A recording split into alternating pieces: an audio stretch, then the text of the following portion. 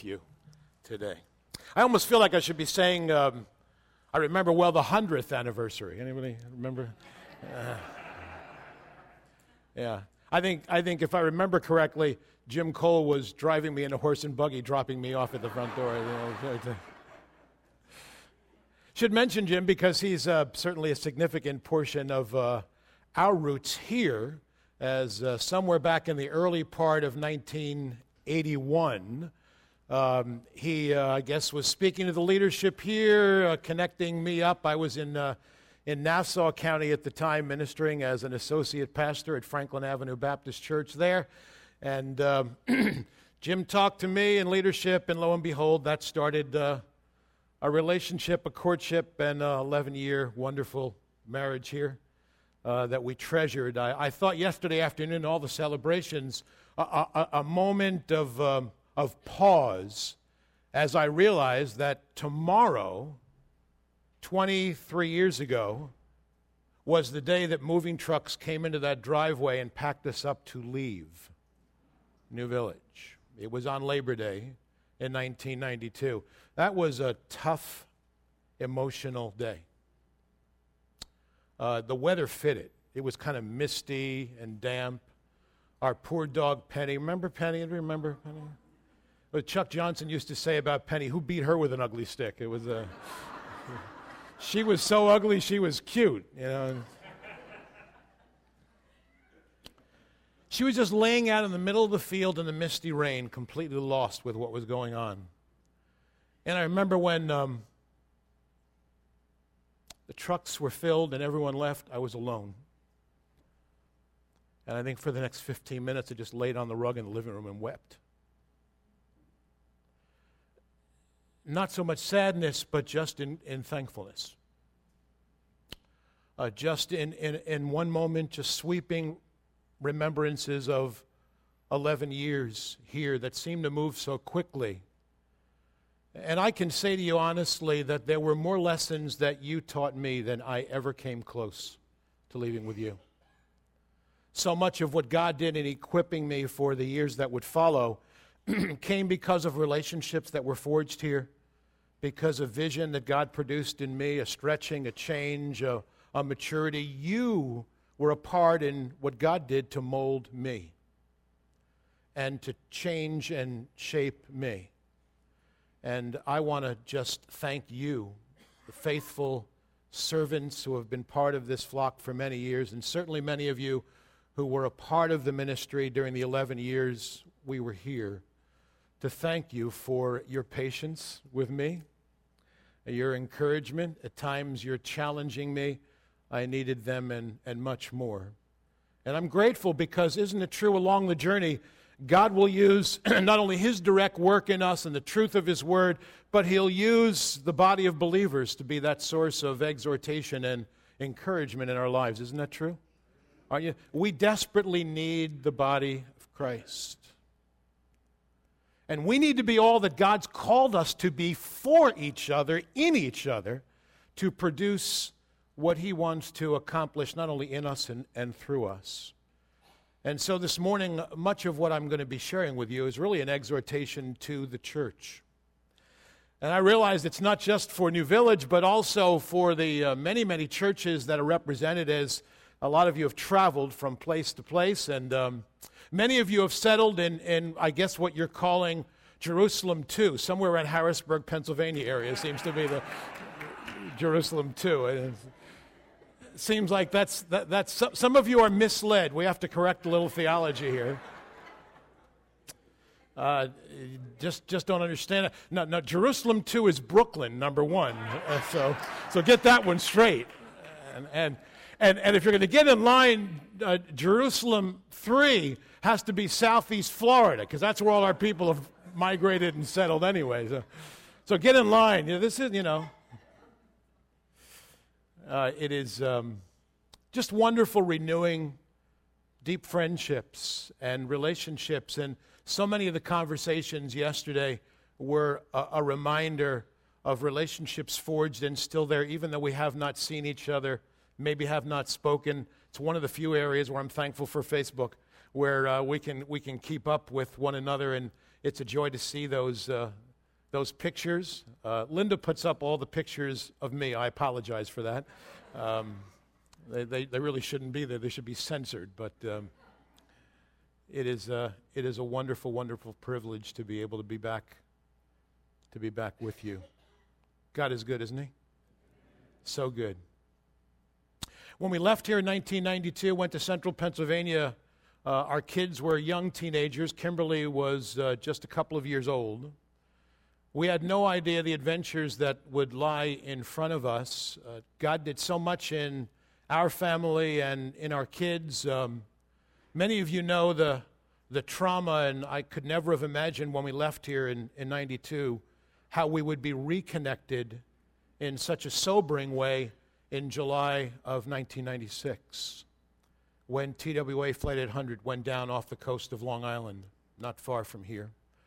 Many of you know that the town I was in, where I was pastoring, we lost 16 students and 5 chaperones. Some of them came to our church. And that was a momentous, life-transforming event for scores of families. From the first night ministering, counseling the families, and in the many, many days and weeks that would follow. Never would have anticipated leaving here that God would be equipping for a ministry that would reconnect us here to Long Island in many ways. A lot of our families were here for a number of weeks. Our associate pastor went to be with them. I stayed behind in ministry to community, and 2 nights after that tragic event, I received a number of letters from some of you here as a memorial service was held at the high school that night. There were about 10,000 people in that high school, media all over the place, and it was an extraordinary event. And I mean this sincerely. So much of what God did in my life here, in very specific ways, equipped me for that particular night. As we gathered, that was supposed to be just a time for a group of us pastors to just read a verse of Scripture and then have a quiet time for prayer and then lead in prayer. It was to be a very quiet, solemn evening, and so I had my brief Scripture picked. There were 4 or 5 other pastors the same. We met together just before the service was to begin, and the president of our ministerium reminded people of the sequence and order and assignments of when we would go up, when we would read, and he gave the assignments to everyone. He didn't give me mine, and he said casually at the end, 1 minute before we were about to walk out on the platform, he said, "Oh, by the way, at the end, Gary, I'd like you to be able to share some important biblical truth to the people tonight. They need to hear the Word of God." And I stood there frozen. You excuse me? It's like 1 minute before we're going out. And he said, "Oh, by the way, don't worry about it. Governor Ridge is here. Mayor Giuliani is here, and some from President's cabinet. They're sitting up in the front row. So, but you just go ahead and preach the word."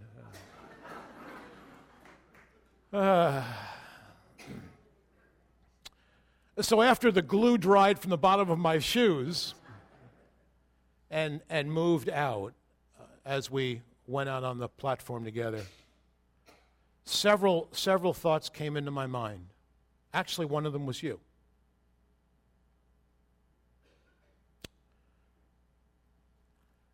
Thinking of so much that God taught me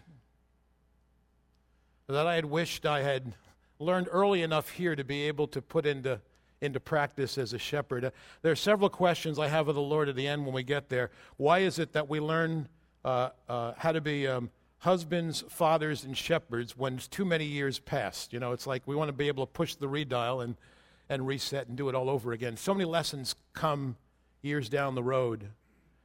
And I mean this sincerely. In those brief moments leading up to that one, God used so much of what He taught me here with you to equip for that special moment. And so we treasured the years here. We were grateful for the years we had in Central PA, years that I've had in counseling, and teaching, pastoring now in State College. We'll be going back to Penn State, where we live, tomorrow afternoon. You can pray for that reunion, because that's a town in mourning after the drubbing they took from Temple yesterday in Philadelphia. Ooh, I don't want to hear voices tomorrow. That's going to be rough. Yeah. I trust as we search the Scriptures together, share with you some thoughts, that this will be an encouragement for you personally, for New Village Church, for the churches you represent wherever you are. It is a challenge and exhortation that comes from the book of Hebrews in the 12th chapter, and I'd like to invite you to turn with me there. And let's see. Would you be offended if I left this and joined you down there? Because I have, for a number of years, given up on this stuff, and I don't know, I just feel so much more connected here. And so I'm going to join you, if you don't mind, and we don't need all this stuff anyway, we just need the Scriptures. If you would join me to the 12th chapter of the book of Hebrews, and while my thoughts and observations will primarily be rooted in verses 12 through 17, I want to set the stage backtracking to the first verse, read verses 1 and 2, because the imagery that is there is picked up on once again at verse 12. So here is the Word of God. Hebrews chapter 12, the familiar first verse. Therefore, since we have so great a cloud of witnesses surrounding us, let us also lay aside every encumbrance and the sin which so easily entangles us.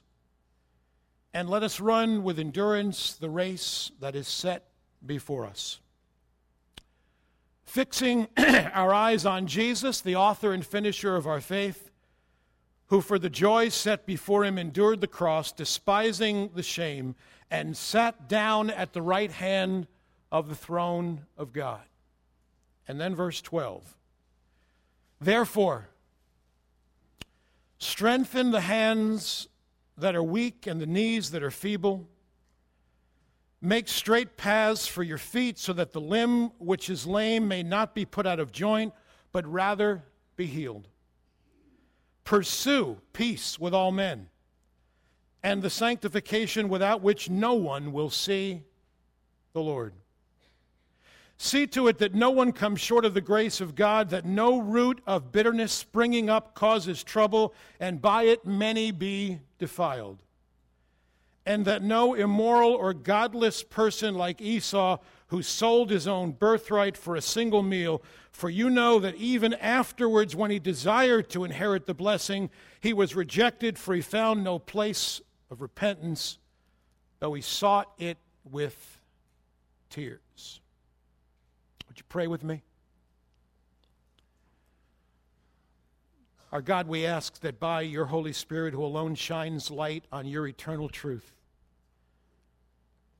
on the Word of God, which is rich and powerful and sharper than any two-edged sword, on that which is your very breath, which reproves as it teaches, which corrects and trains us in righteousness, that we might be men and women of God, thoroughly furnished for every good work. May, by your indwelling Spirit and your presence in our midst, may you shine light on your truth that would exhort and encourage and challenge us as we look ahead.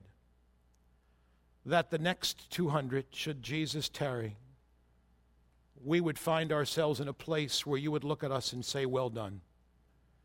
That we would honor you and walk with you in our ministry to and with and for one another. So speak truth to our hearts. We need you. We come and we give ourselves to you in Jesus' name. Amen. Have you ever found yourself in a place where physically you are absolutely spent,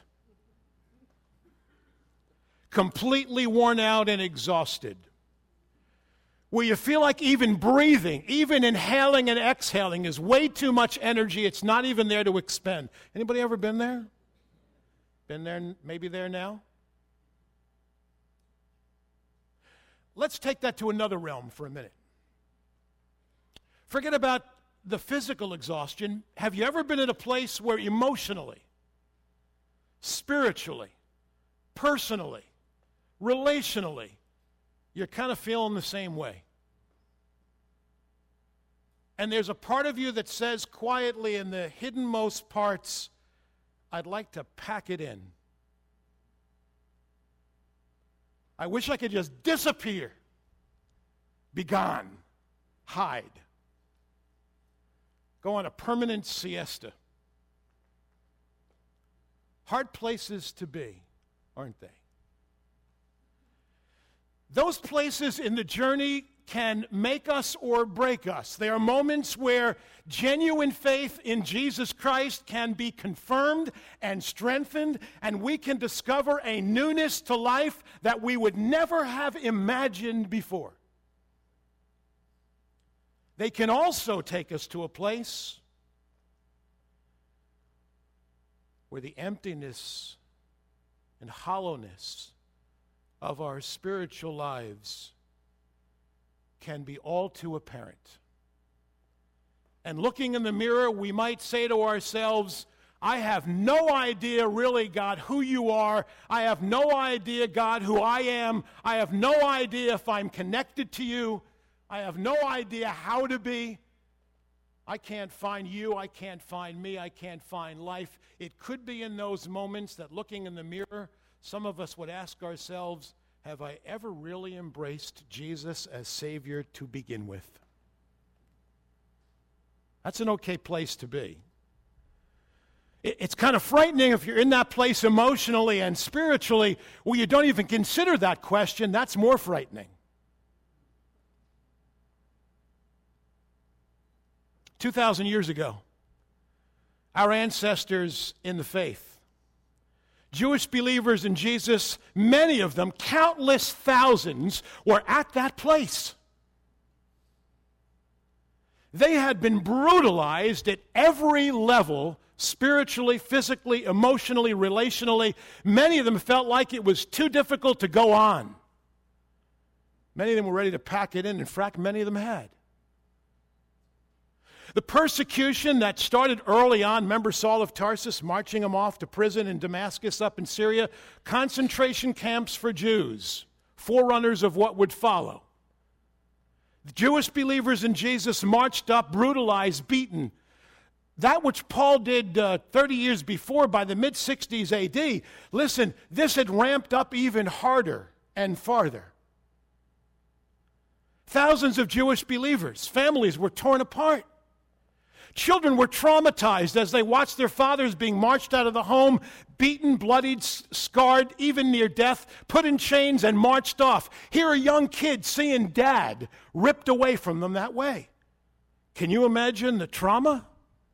Sometimes it wasn't just dad, it was mom and dad. Gone. Kids without parents. Homes burned to the ground. Chapter 10, the author of Hebrews kind of alludes to some of what was going on in the opposition.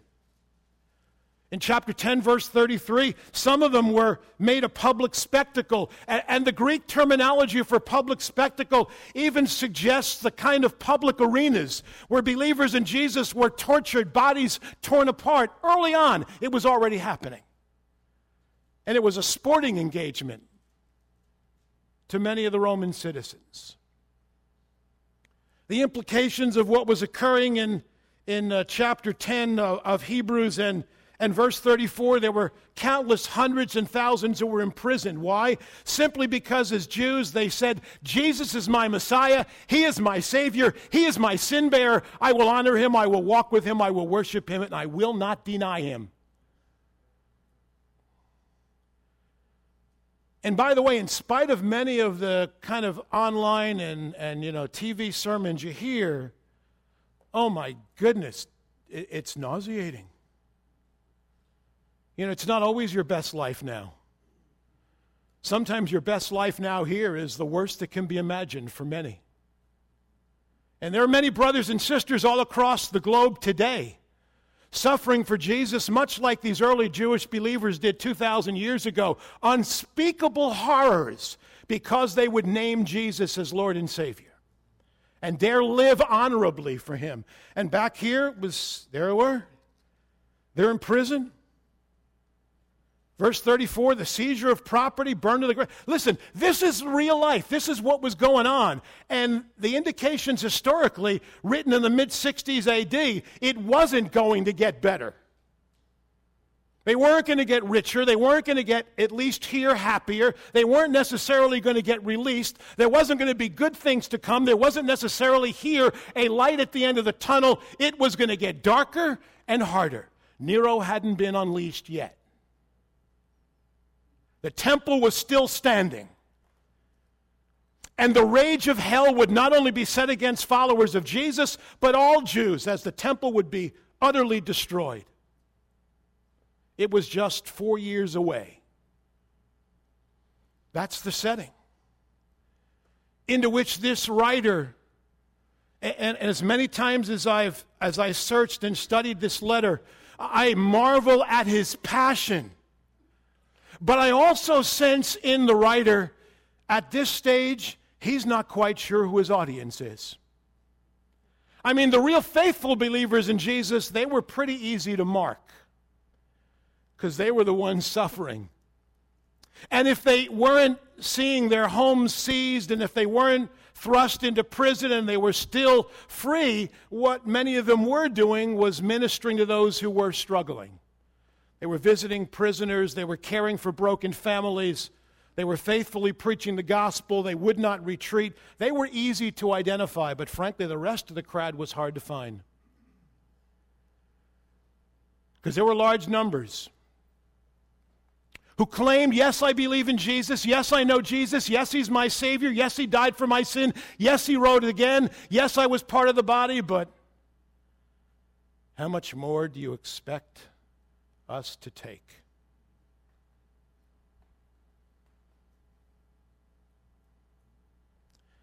For some of them, to protect their family and children,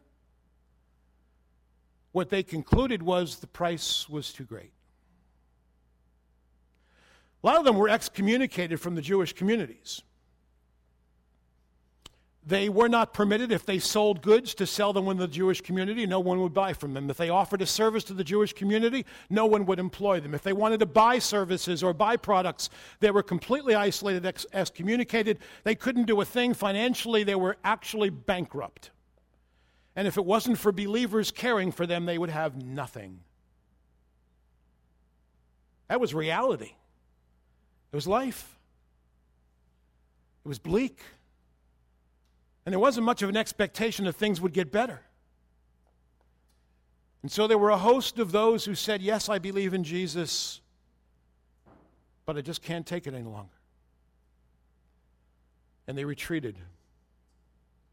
And they went back to the synagogue where it was safe, where the pressures were removed, where they could once again financially find themselves at least surviving, at least making it, providing for their family. They retreated to Old Testament worship, Old Testament practice, Old Testament sacrifices, Old Testament festivals. It was easier.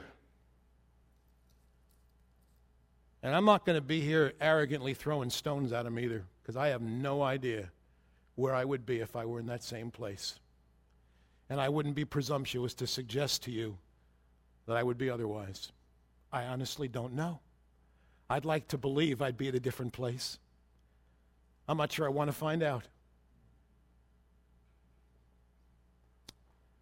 That's the setting. And to that setting, this author writes.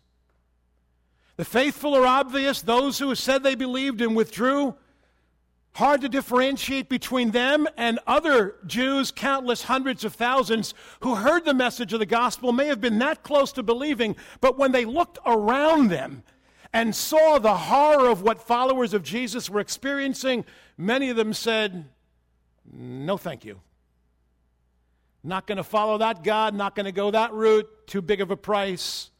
Not willing to, as Jesus preached a number of years before, count the cost. How many times did Jesus preach that sermon? We see it in the Gospels over and over again. Anyone who does not deny himself and pick up what? His cross. Didn't know that's what it meant. Cannot be my disciple. That was Jesus' invitation for salvation. Not just enjoy this little piece of pie and everything will be wonderful. So what does he do? 9.5 chapters. What this author does is replant truth into the heart and soul of those who would dare to read and listen. The truth in 9.5 chapters is we better remember who Jesus is and what Jesus did. Because if that truth doesn't permeate our lives and infect every decision, every word that we speak, every relationship that we would engage in, if truth doesn't change it, nothing will that will be lasting. Because a large part of where they were driven by how they were feeling. Sorry for themselves, sorry for their struggles, sorry for their hurts, and frankly, understandable sorrow. Sorry for their family, sorrow for their loss. They were really hurting. The danger is you become so self-consumed in your own woes and misery, you lose sight of everybody else around you because it wasn't like they were alone in their agony. So what does he do? You better remember who Jesus is. You really want to go backwards? You really want to walk away from him? Who are you walking away from? Who are you turning your back on? The opening words of the book of Hebrews remind us who Jesus is. He's the Almighty God, the Creator God, the sustaining God. It's who he is. He's not just sent from God, he is God. He didn't just come to provide and offer for salvation. He came to become the offering of salvation, didn't he? Hebrews chapter 1 reminds us who he is and what he did. He made purification for sin. Later in the book of Hebrews, once for all, he became the Lamb of God, the Passover lamb, the Yom Kippur lamb, the one and only sacrifice that didn't just cover sin as a kippurah, but he purged our sin and he ascended. He's at the right hand of the Father. He's been risen from the dead. You believe that? That's who he is. You turn away from him, you better get clear who you're turning your back on. And you better remember that he hasn't turned his back on you.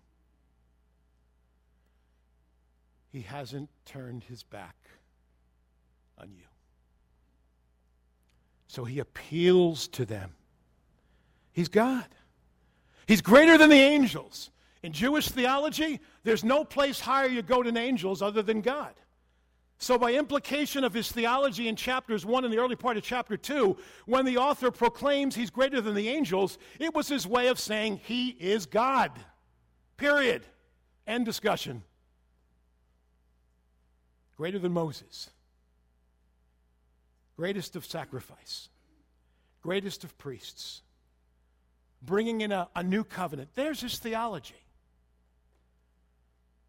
It's the truth of God that becomes the platform for the application and exhortation of Scripture. And in the last couple of chapters of Hebrews, there are 3 therefores that he takes us through to remind us of the answer to the simple question, what do I do with all this if I really believe it? Many of you remember the words well of chapter 10 and verse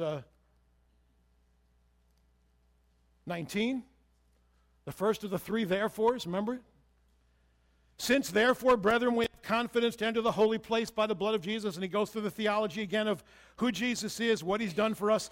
But remember those practical challenges? Verse 22, you see it? Let us what? Draw near with sincere faith, not faking it, not a masquerade, in full assurance of faith. We'll come back to the end of verse 22 in a minute. Then verse 23. Let us hold fast. What we know here in our head needs to be transplanted into the heart and soul. Real faith isn't academic. The Pharisees gave off enough of that, and frankly, their academics wasn't too accurate either. It isn't about filling your brain with all kinds of truth. It's allowing the truth of God to infiltrate the mind to the heart and soul and produce life transformation, right?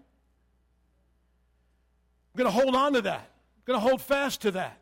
I will not waver from that. I will not allow my feelings, my emotions, my circumstances to alter what I know to be true. I will allow what I know to be true to alter how I respond to my emotions and my circumstances. And then you get to the familiar verse 24. Let's consider how to stimulate one another. And we'll get into the one anothering. So there's the first therefore. And the second therefore, remember, is chapter 12 and verse 1.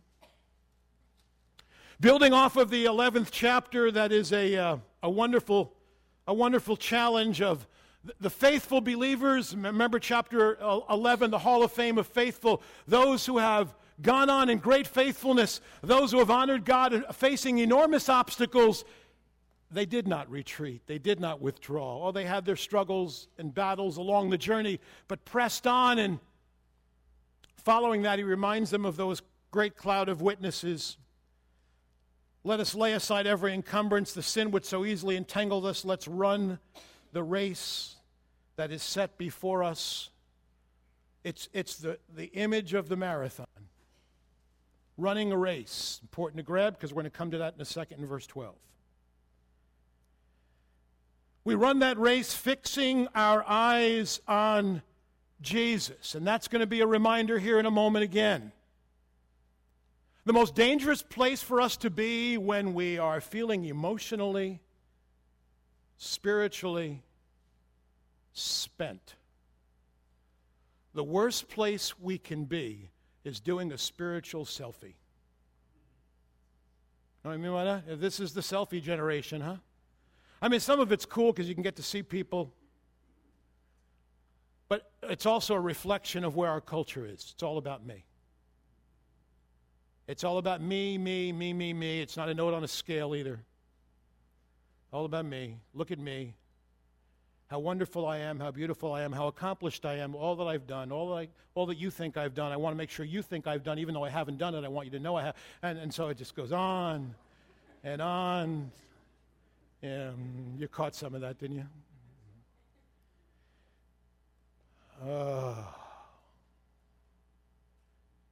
Look at me. That's exactly where many of them were. And it's easy to get there. When circumstances just chew you up, spit you out, when you're burnt, when you burn yourself, because sometimes we do stupid real well, win the Academy Award for dumb. Sometimes it's because of what we produce in ourselves. Sometimes it's because of what circumstances or situations produce in us that we have no control over, can't change, can't alter. We are literally a product of what has occurred.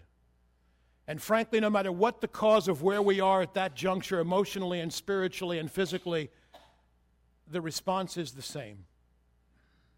If we're going to run well, we better focus on the finishing line.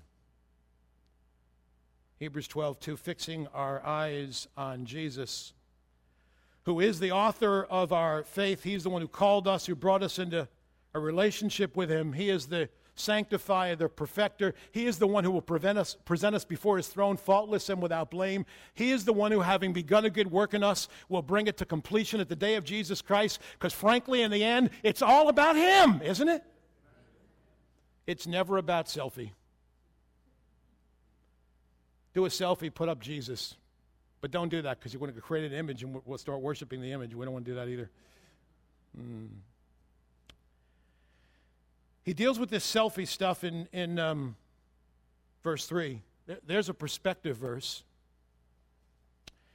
We better think about him. Of course, the end of verse 2 first. Remember what he endured. For the joy set before him, he endured the cross, despising the shame. He went through it, didn't pull himself out of it. sat down at the right hand of the throne of God. And verse 3, you better think about him. Consider. You better do some math work. You better add it up. You better come to a right summation. You better add your numbers correctly. Make sure your calculator is working. Make sure you get to the right conclusion. You better consider the truth of who he is and what he's done. Look at what he endured. Such hostility by sinners against himself, the undeserving one, the sinless Son of God. And where was he when he was on that cross, enduring all that he faced? Not just physical anguish, but the wrath of God from all of history placed upon him. He who knew no sin became what? Sin for us. You better consider him. Look at what he endured. Look at what he suffered. So that you won't grow weary and lose heart. So that you won't find yourself spiritually, emotionally spent, worn out, shot, done, quit, throw it in the towel, can't take it anymore. I've had just about enough. That comes not just from circumstances, friends, listen, it comes from who I'm looking at in the circumstances. Verse 4 is powerful. This is one of those shock treatment verses. You have not resisted to the point of shedding blood. Now listen, he's not talking about physical death. This is terminology of Old Testament sacrificial system. You have not become the offering for sin. For all that we are suffering and all that we are enduring, for all that we are facing, we have not placed upon us the wrath of the Father. So it's like a shake-up time saying, we got to get some perspective here. It's bad, I know. Remember Jesus, who became our priest and our mediator. Early chapters of Hebrews, he understands our woes and our sufferings. He is a faithful, merciful high priest. He knows what it is to hurt. He knows what it means to be rejected, to be scorned, to be mocked. Remember the cross? If you're the Son of God, come down. The viciousness of the cross. Did he become selfie? Did he become self-consumed? What becomes his model on the cross? Father, what? To those who were treating him with that hostility, Father, what? Whoa. And then it gets real personal, doesn't he? Looks at John, looks at Miriam, his mom. He'll be your son. He'll take care of you now. John, take care of her like she's your mom. The ultimate of selflessness. Peter tells us that Jesus left us a model for us to follow in his steps. So we're in great shape because that's all the introduction to the sermon. Oops. Some things never change. I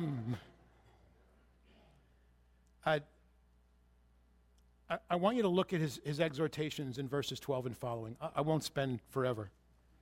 Well, close now. You see that to me, some of these exhortations just explode from the page.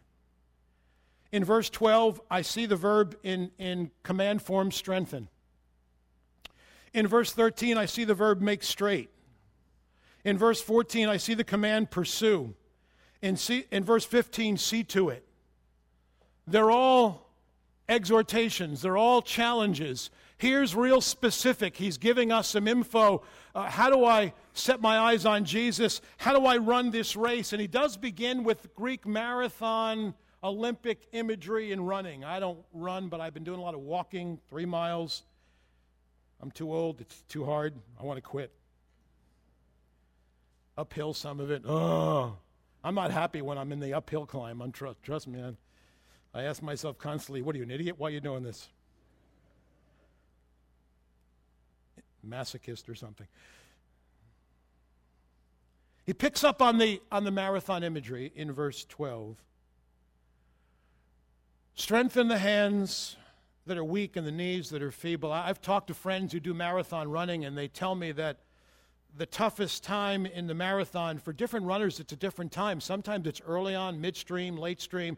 They said the two things that start to go first are the arms, and that was one I didn't realize. Arms actually go.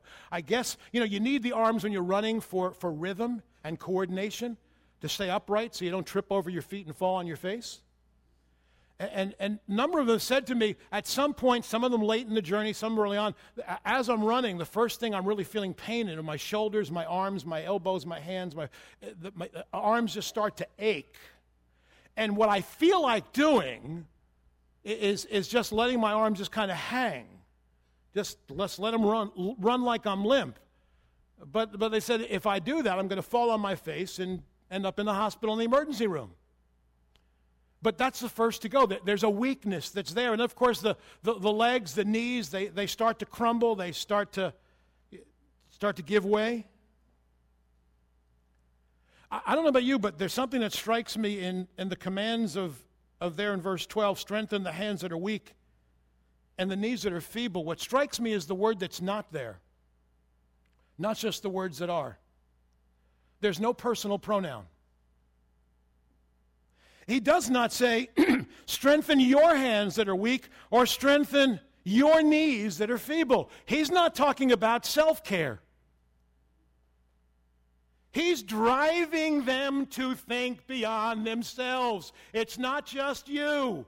It's not just your woes. It's not just your pain. It's not just your struggle. It's not just your hardship.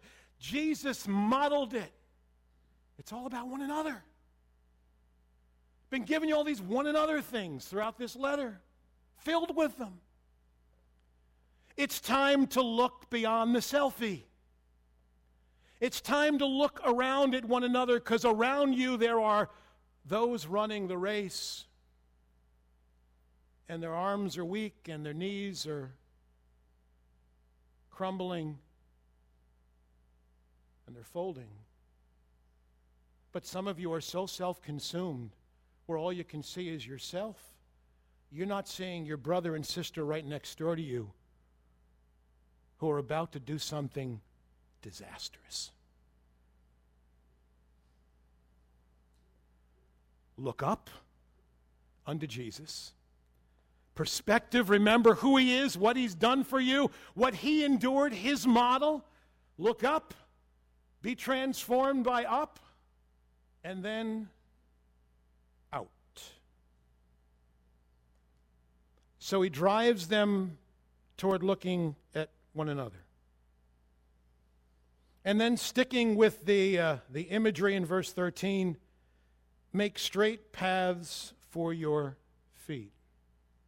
Kind of calls into mind the roads that were marked by chariots that would move from north to south and between the different villages, and the chariot road would identify where it is I'm moving toward, where it is I'm passing through. And so there's the reminder, keep your eye on the path. It sounds like the author of Proverbs in Proverbs chapter 4. Maybe these words will be familiar to you. Proverbs chapter 4 and verse 25. Let your eyes look directly ahead. Let your gaze be fixed straight in front of you. Watch the path of your feet, and all your ways will be established. Do not turn to the right, nor to the left. Turn your foot from evil.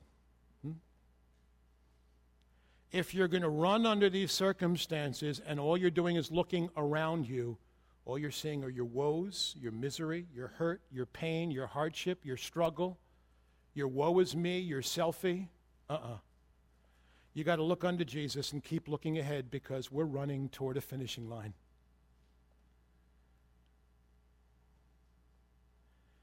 And running there, remember, it's not old covenant running. Under the old covenant, you had maybe a little assurance temporarily that things were cleansed, that things were good, but you keep going through the same festivals, the same moons, the same worshipped over and over again, same sacrifices, same feasts, had to always be repeated. But in Jesus, remember what you have, and he's frequently reminding them in the letter. I'll just take you back to one reminder, chapter 9, verse 13 and 14. Here's the big contrast between the old covenant and the new.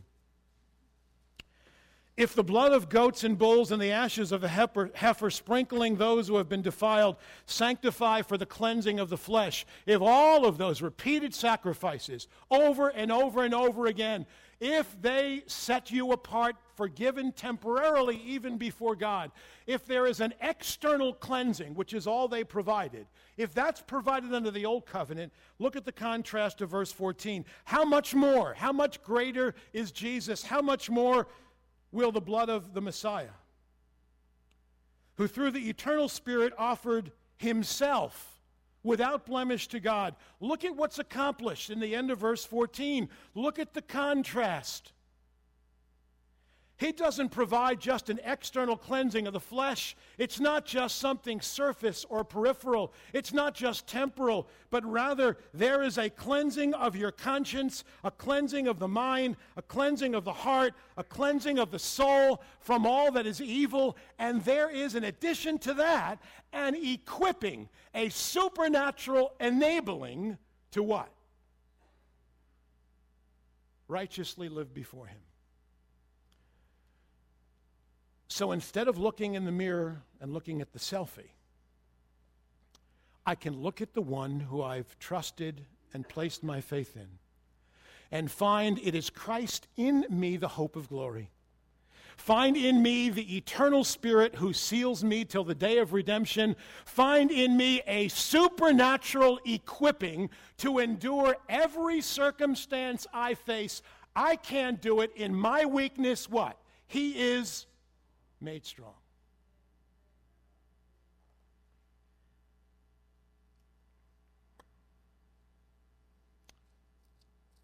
So there you go.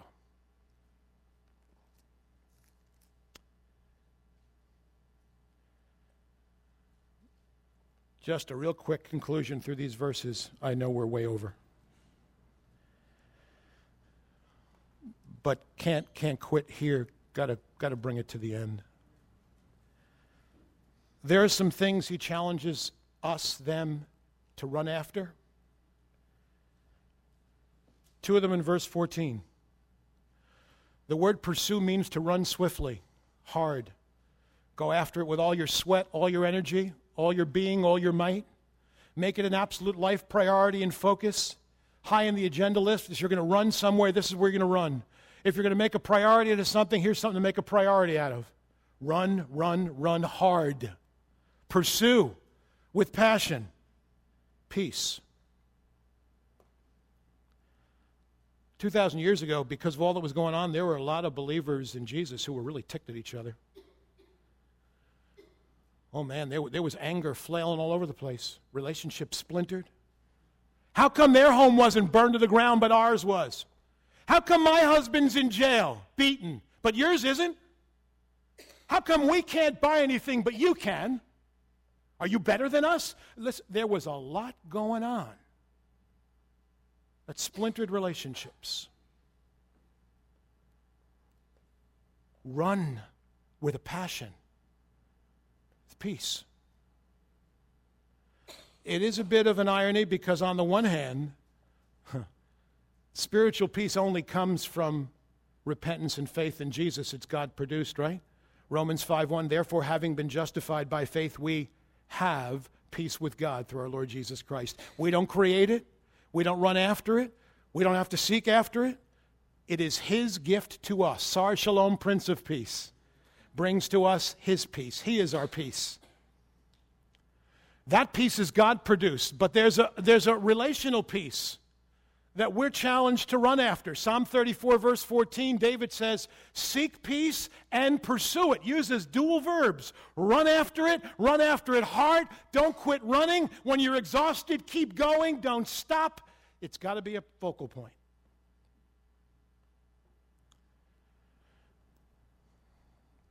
Paul in Ephesians chapter 4, verse 3 says we have to endeavor to maintain the unity of the Spirit in the bond of peace. And in the preceding verse, verse 2, he tells them what has to change inside of us to get there. Well, I don't like verse 2. It's way too convicting. So can we skip that one, please? Ephesians chapter 4, verse 2. I don't even have time to get into it, but we need to.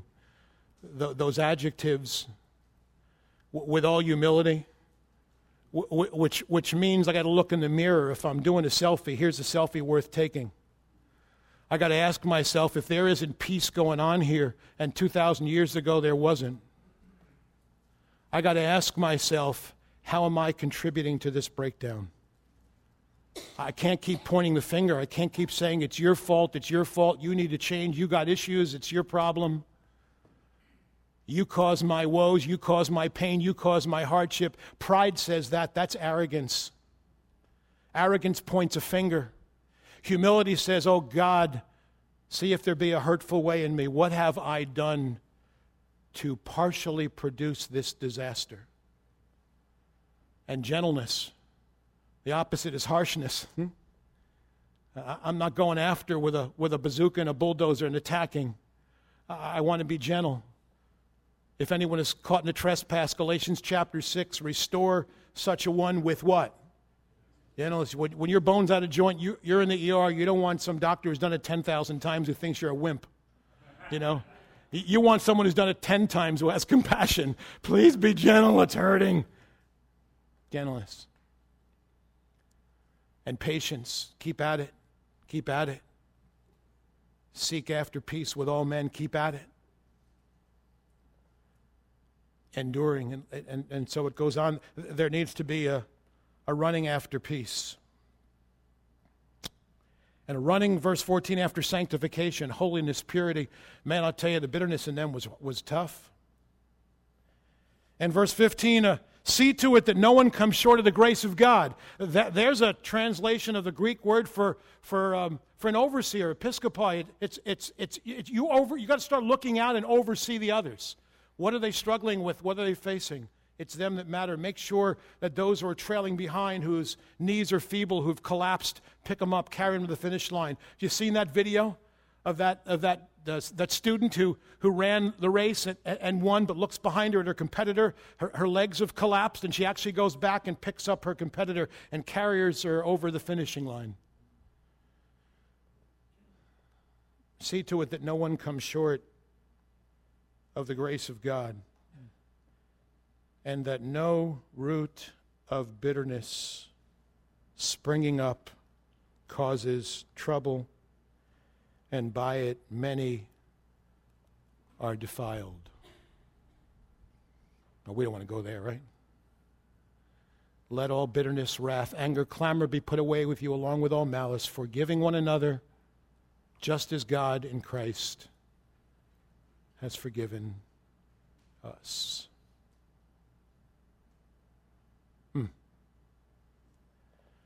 And as far as Esau is concerned, the real tragedy of Esau, remember his deceitfulness and sin.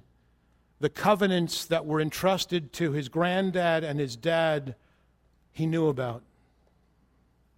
He knew the truth. He willfully rejected the truth, labeled godless. And even when he decided, okay, this blessing thing's cool, I'll buy in, there was no repentance. There was no genuineness. It was shallow. It was empty. It was fraud. The next 200 years. What's it going to look like? I'd be glad to survive the next 2 minutes. You feel kind of spiritually sapped, maybe?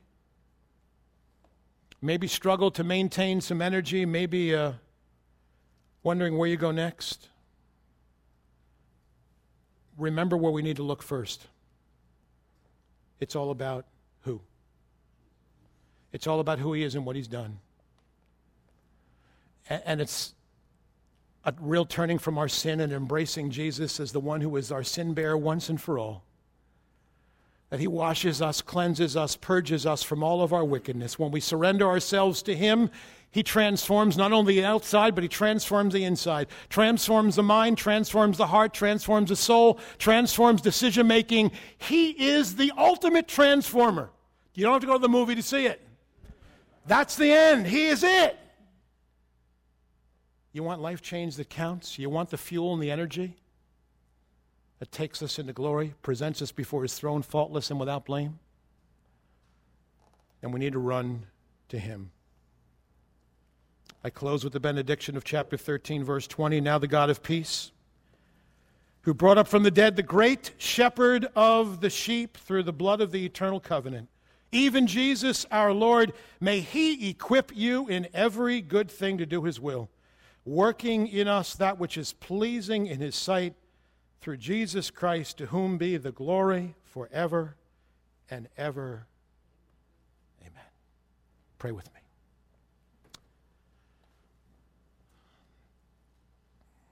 We need you. Without you, our Father, there is nothing. We need you, Jesus.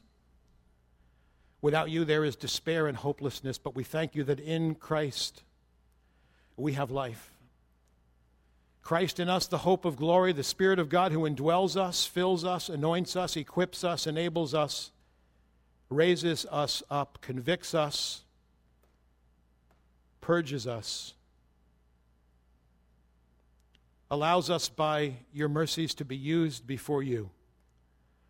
Oh God, may you have dominion and authority over us. We give you our hearts, our souls. May you breathe a fresh wind of your Spirit within, that we would look upward, look outward, and see a reason to say, Jesus, I am yours.